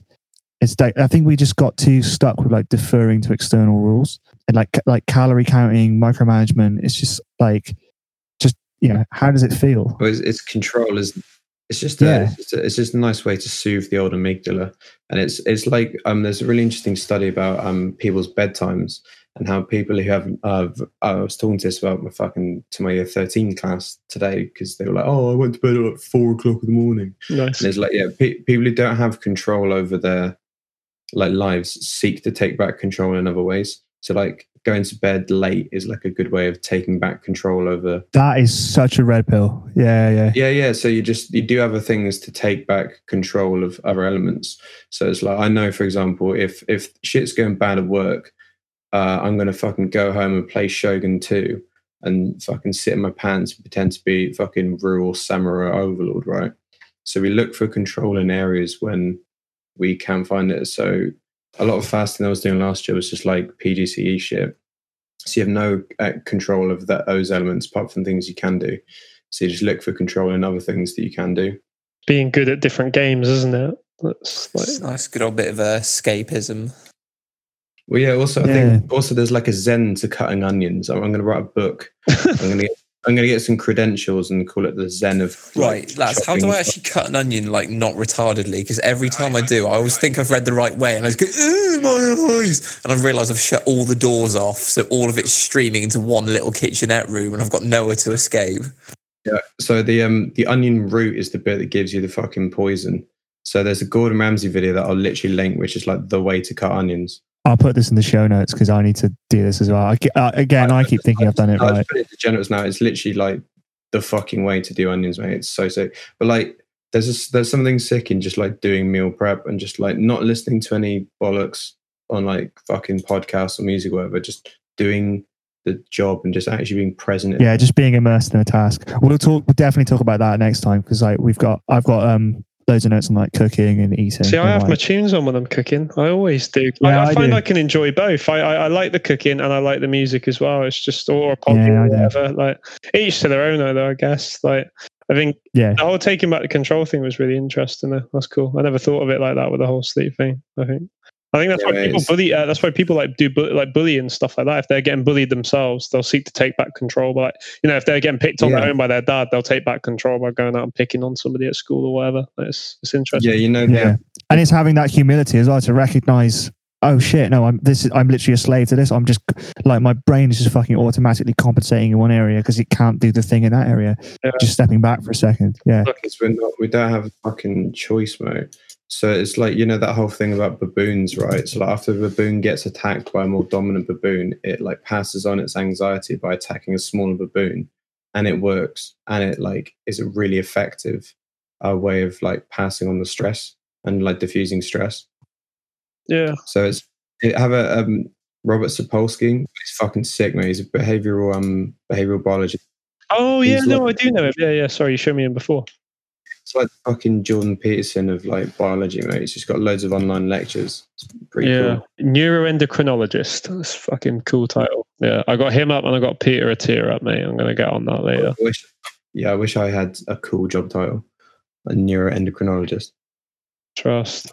I think I would recommend a fast to most people, but only not because of any health benefits or whatever. I think it just is important for establishing, because I can't think of any other way to establish utter control, because hunger is just such a big thing. It's just self-discipline. Yeah, literally. And I do think we need it because of all the things we've been talking about. It's like, I think the difference between religious fasting and this potential secular fasting is heteronomy. So obviously religions are heteronomous because they think that this element of control is centered around the thing in the sky or the thing in another dimension giving them choice, like taking away their choice, or it's external rule, not self-rule. And I think we talk a lot about self-rule in terms of religion, but is it really self-rule because it's all externally sourced to God or whatever your deity is? So that's why I think just we haven't really built a philosophy, especially in the West, of self-rule. And I think like fasting is just the fastest way to that. Like a modern spirituality, like you were saying about appreciation of what we have when we get it. So why don't we just have a fucking secular festival where we just eat at the end of it and appreciate what we have in a positive way? Mate, it already exists. No Nut November, mate. The most culturally significant fast in the history of humankind. That's genuinely fucking legit. By amount of followers, I'd say that's probably true. That's actually death of God. That's some genuine death of God shit kicking off there, though. It is, isn't it? Yeah, I genuinely think like the more shit you see, the more you're like, actually, Nietzsche saying God is dead and we killed him is like the fucking most mental phrase ever. And you just see it. Yeah, I think it's like the most defining. I think he is the defining philosopher of the modern era, simply because of that sentiment alone. It's fucking crazy. You've got Christianity, the big waves of thought. You've got Christianity, Enlightenment, God is dead. Like the three big ones. Fucking, we're in that period now. Of course, Nietzsche said there's only fucking one way out of that. You need some kind of fucking painter or whatever to come along, but very quickly, and he basically didn't. Some sort of so sick. Some big like cultural figure, like a painter or an opera person. Donald Trump. Yeah. Well, Hitler thought it was him because he misread Nietzsche's books. He Ubermensch, didn't he? Yeah. The Overman, the Superman, the Ubermensch, whatever you want to call it. He thought it was him. It's just like, it's not you, mate. It's literally, he's talking about like fucking opera singer or something. Somebody is he thought it was Wagner actually, but then Wagner was like, so it was so totalitarian that he made Nietzsche sick when he went to his opera. He was just like, this guy is going to like change the world in love and peace. He's going to be like the next Jesus. And then he sees this horrible, disgusting racist play, and he's just like throwing up in the auditorium. Wait, he had to leave halfway through. Which one was it? Fucking Valkyries or some shit. Yeah, mate. Yeah, trust. probably. We're Ashley and I watching Apocalypse Now at the moment. I was thinking about Valkyries. Yeah, I just sort of messaged the group chat with how to do onions. The boys are going to have no context with that. It's the I had the root. same thing as you. I was literally just like, how the fuck do I do onions? Just typed in Gordon Ramsay onions. And I was like, How make chicken good. So the last thing he talks about is why we should resist the breakfast buffet. And he's talking about the virtue of character very generally. So some people, i.e. not me, they think it's perfectly acceptable to steal food from a buffet. And not just steal food from it, like bread and cheese to make a packed lunch later, but just fucking like hoarding completely on it. I don't know if you've been to like many sort of like these posh B&Bs where you get like the continental laid on, and you get I normally do like Airbnb, so I really have much experience with it. That's another thing I've picked up on this actually. He's quite fucking middle class. I think we talked about that last time where he was like philosopher. Literally, yeah. But so you get the continental breakfast, and then you get your hot food after your cooked breakfast. And he basically just laying into people that eat the continental and then go for cooked. Because he's like, that's the fucking wrong way around. It doesn't make any sense. And now you're fucking stuffed. And then they'll get like sandwiches for later. Basically, just like this reveals something about people's character. Now, I actually slightly disagree with him on a couple of these points. Jump in and say, the more I found out about what this guy thinks, the less I like him. Do you know what I mean? I started out genuinely like with some of the sourcing things. I was like, oh, that's kind of cool. And then I just think these last things he's saying are just kind of weird and a bit unsat. He just throws around some random words. Retweet that, Julian. Yeah, I like some of the stuff he says, but I feel like some of it's quite obvious, and like there seems to be a bit of word salad. But yeah, no, I think some of the stuff that you said definitely makes sense, and I'd agree with. Can I get a copy of this book so I can do a book report on it? He's losing me here, I must admit, with the whole. It's just instant gratification again. Like you want the thing you've got in front of you rather than the thing that's come. So I think if anyone's going to agree, it might be you. This whole like self-discipline thing, but then it loses. I think it's going to lose everyone because it's like, do you know what? Yeah, so he thinks it's kind of dishonest to take every opportunity you can. So when you get this big breakfast buffet, the kind of agreed social contract is that you're going to eat it there and then. You start like literally taking half the table away to eat later. He considers it kind of dishonest. It's not that it's so. If you think of like interpersonal ethics, like classic sort of utilitarian stuff, doesn't really make a difference because it's not a big thing the way we classically think about ethics. His problem is that it reveals probably a much worse petty character flaw when we think about ethics in terms of virtue instead of utilitarianism. So he basically just thinks that, I mean, it's not quite the same as personality because personality is ethically neutral, but it's the choices we make that reflect certain values and virtues. And he basically just thinks if you're nicking from a breakfast buffet, I think he's just had a few too many bad experiences in posh B&Bs. Yeah, this is similar to something that I heard recently, actually, which is the people making the conscious choice to put a shopping trolley back in a shopping like when you're outside Tesco and you've taken your trolley to your car, you unload all the shit in the car. The difference between the people that make the conscious decision to go and put that trolley back just because it's like the decent human thing to do, and the people that will just leave it out. And like they kind of talk about that in the same sort of vein. Like it sounds daft, it sounds like something simple, but it tells a lot about a person, like how they. Yeah. And then there's the third category of people who just like throw it in the canal because it's funny. Yeah. They just go completely out of their way to cause havoc instead. Yeah. But no, I think a similar sort of observable thing that most people will see on a, let's say again, sort of like a weekly shop is you always have a couple of people just crowding around the reduced item section of the fridge aisle, and there's always like one bloke who just takes all of the bacon just for himself, just because he knows he can store it in his fridge later. And it's because there's no kind of set sort of boundary as to how many he's accepted socially to take. He can just kind of take the piss. I mean, sure, he's not going to take one. He's going to capitalize on that again, a bit of, utilitarianism and take, 2, 3, 4, whatever. But when does that stop? Yeah, because under utilitarianism, it's good. Yeah.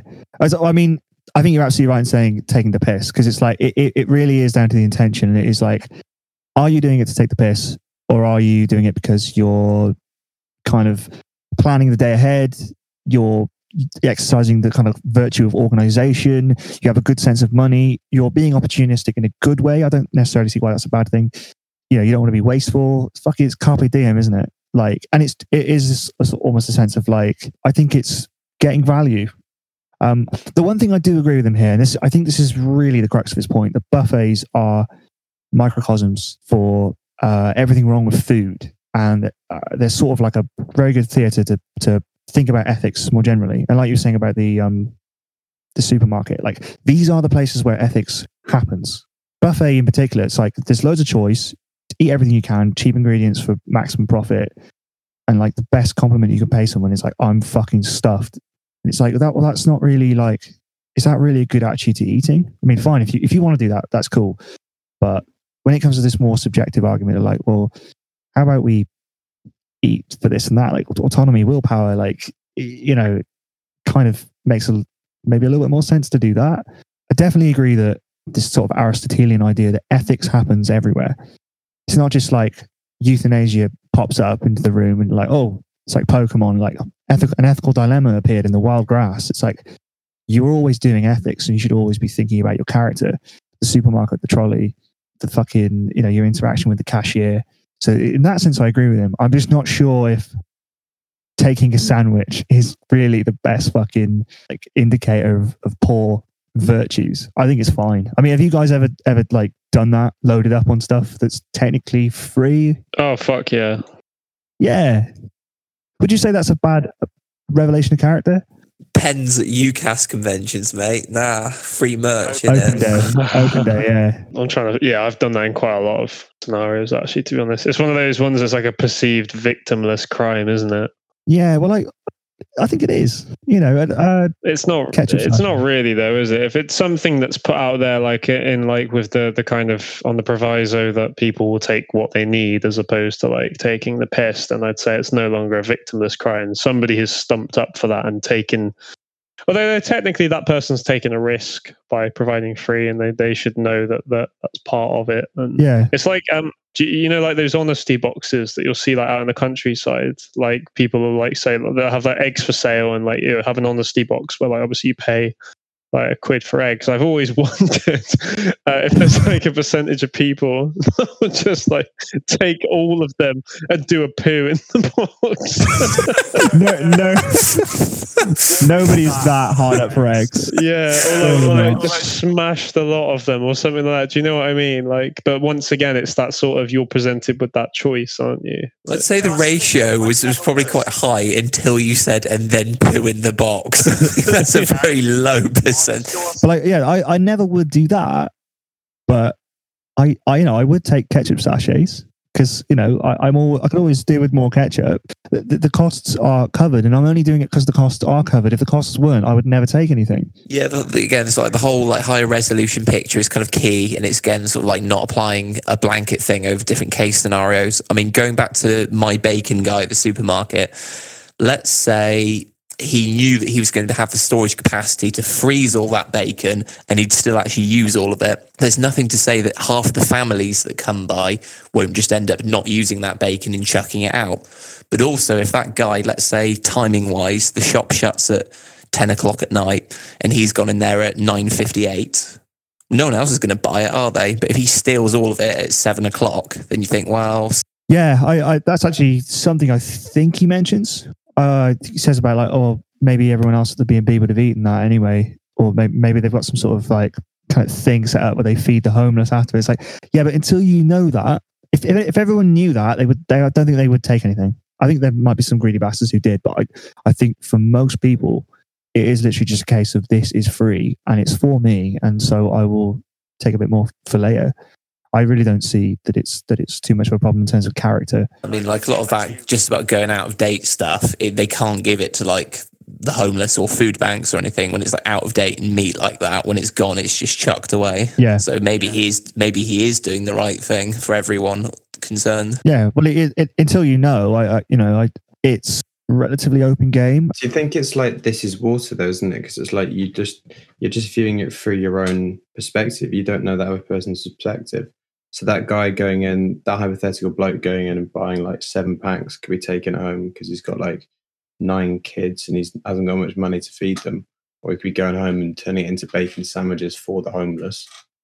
Yeah, Well, shit. yeah. You see him go in on his own, but exactly. You don't know he's got a big family waiting. Yeah, your assumptions of his behavior are just purely based on your like reading a situation and your like personal biases and baggage that you bring with you. That's not Absolutely.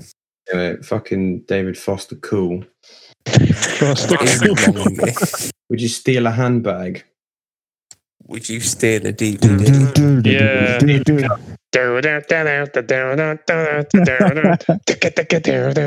Yeah, mate. Fucking. I genuinely think it's useful to think in terms of virtues rather than like, oh, fucking this situation, what would you do, X, Y? You were doing something like that, weren't you, Sam? You were like fucking attacking us and telling us to tell you like your vices and shit that one time. Are you still doing that? It's like yearly feedback things because like you're not the best viewer of yourself. I don't think you're always going to be an unreliable narrator. So it's like if you go to people who are close to you and go, what are some things that I do that because everyone does things that like other people find annoying, right? But then that person doesn't know that other people think they're annoying. So you get like someone who eats like cornflakes, scraping the bowl, dinging it, and like going like doing some weird noises. Right? They don't know they do that until you go, fuck grill, stop eating those cornflakes like that. So I think it's good to get other people's perspectives and shit. But, I mean, what sort of qualities were you looking? Obviously, it's not just about cornflakes, but like, what kind of qualities were you hoping to like expose or work on? I can't remember what it is. It's like a business analysis thing, right? Business meeting with business. But it's like if you get different views from different angles, it's like putting a different lens on things. So let's say everyone says, "Oh, I'm sick and tired of you." I think one of the ones I got was saying stupid shit, not thinking about other people's feelings. So I got that from like 2 or 3 people. And I was like, oh, fuck, that is actually something I do. Fair enough. Or like being late for things. Or if that was a thing that comes up in like 4 or 5 things, you're like, okay, so that is actually something I need to work on. Because I think it's like, and this is going to cut into the Jidako Kaino thing we're looking at in judo. It's like, I think you are just like the habits that you do every single day. I don't think virtue is like a thing. Like you said, virtue is not something turned on or off. It's literally something you're doing all the time, especially when no one else is around, through the small habits and the small things you do each day. Yeah, I think Aristotle says something like, we are what we habitually do. And it's like all we can do is like try and work on those things. Because if you just think of ethics or, cultivating character in terms of like, oh, the big situation is turned up. It's like, oh, that's just thinking of life like D&D. Like you're in an encounter or whatever, roll for initiative. It's like, that's not really, it's all about habits because that's what drives moral decisions. I mean, there is some evidence to suggest that people sort of really make moral decisions when the back's against a wall, but that can go either way as well. I don't think it's very fair to judge somebody when that amount of fucking adrenaline is running in them. Like, they're in a car crash. Did they save their mate? It's like, well, shit. I either way there, it's like that could be a revelation of what you're really like. If you're generally kind of a grumpy, shitty person, then you save your mate in a car crash. Or you could be generally a very nice person and then not save your mate because you've just fucking split your head open. I don't know which one to believe, really. The psychology's still a bit unclear on it. There's a really good book by a fucking geezer called Dr. Dick Thompson, he was that bloke who jumped out of the aeroplane and cut his hands up on like the rope. Wait, sorry, that guy's a doctor? Yeah, he's PhD in like neurochemistry. What the fuck? You didn't tell me that. Oh yeah, that guy's skits, mate. Yeah, he's absolute nutcase. Like, I only heard a little bit of what he did, but yeah, when you just look at yourself in grand scheme of things, we're just like shit human beings. When that dude just like special forces through Vietnam, does all that crazy stuff, gets out, goes through like training programs, becomes like a fucking doctor, and then writes books and shit, and then owns companies. But like he wrote a book called The Stress Effect, and it talks about like how stress just affects our sort of decisions poorly. And he's got a great phrase, which is, yeah, we don't rise to the occasion, we sink to the level of our habits. Nice. Right, don't forget to give this video a big fucking...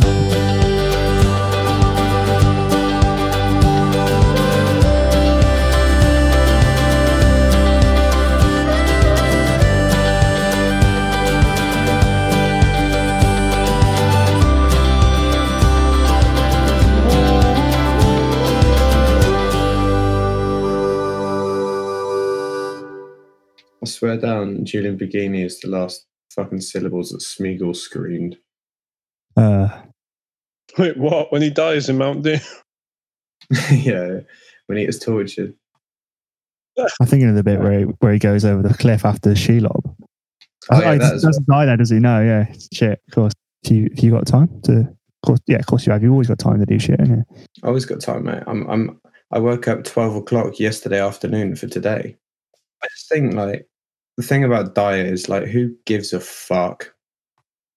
Like, I actually really don't like when people are like, oh, I lost 3 pounds. I'm like, oh, who fucking cares? I don't fucking care. What are you doing? What are you doing in your life? Yeah, it depends on your goal, isn't it? Like, if they're just losing weight for like the sake of it, then whatever. But like, if they're losing weight because like they're fucking morbidly depressed about how obese they are, then it's a good thing because they're going to be a good person. Depression comes from your self-story, doesn't it? So it's like, if you're living a shit life, you get that story like from your inner self. Can I get a good take? I was gonna say, I'm sorry, Paolo Nutini. I'm just grumpy, to be honest. So, don't take it personally, mate. Fucking Bruno Tonioli, what his name is. Yeah, don't take it personally, mule mucker. Julian Bugini, share our work.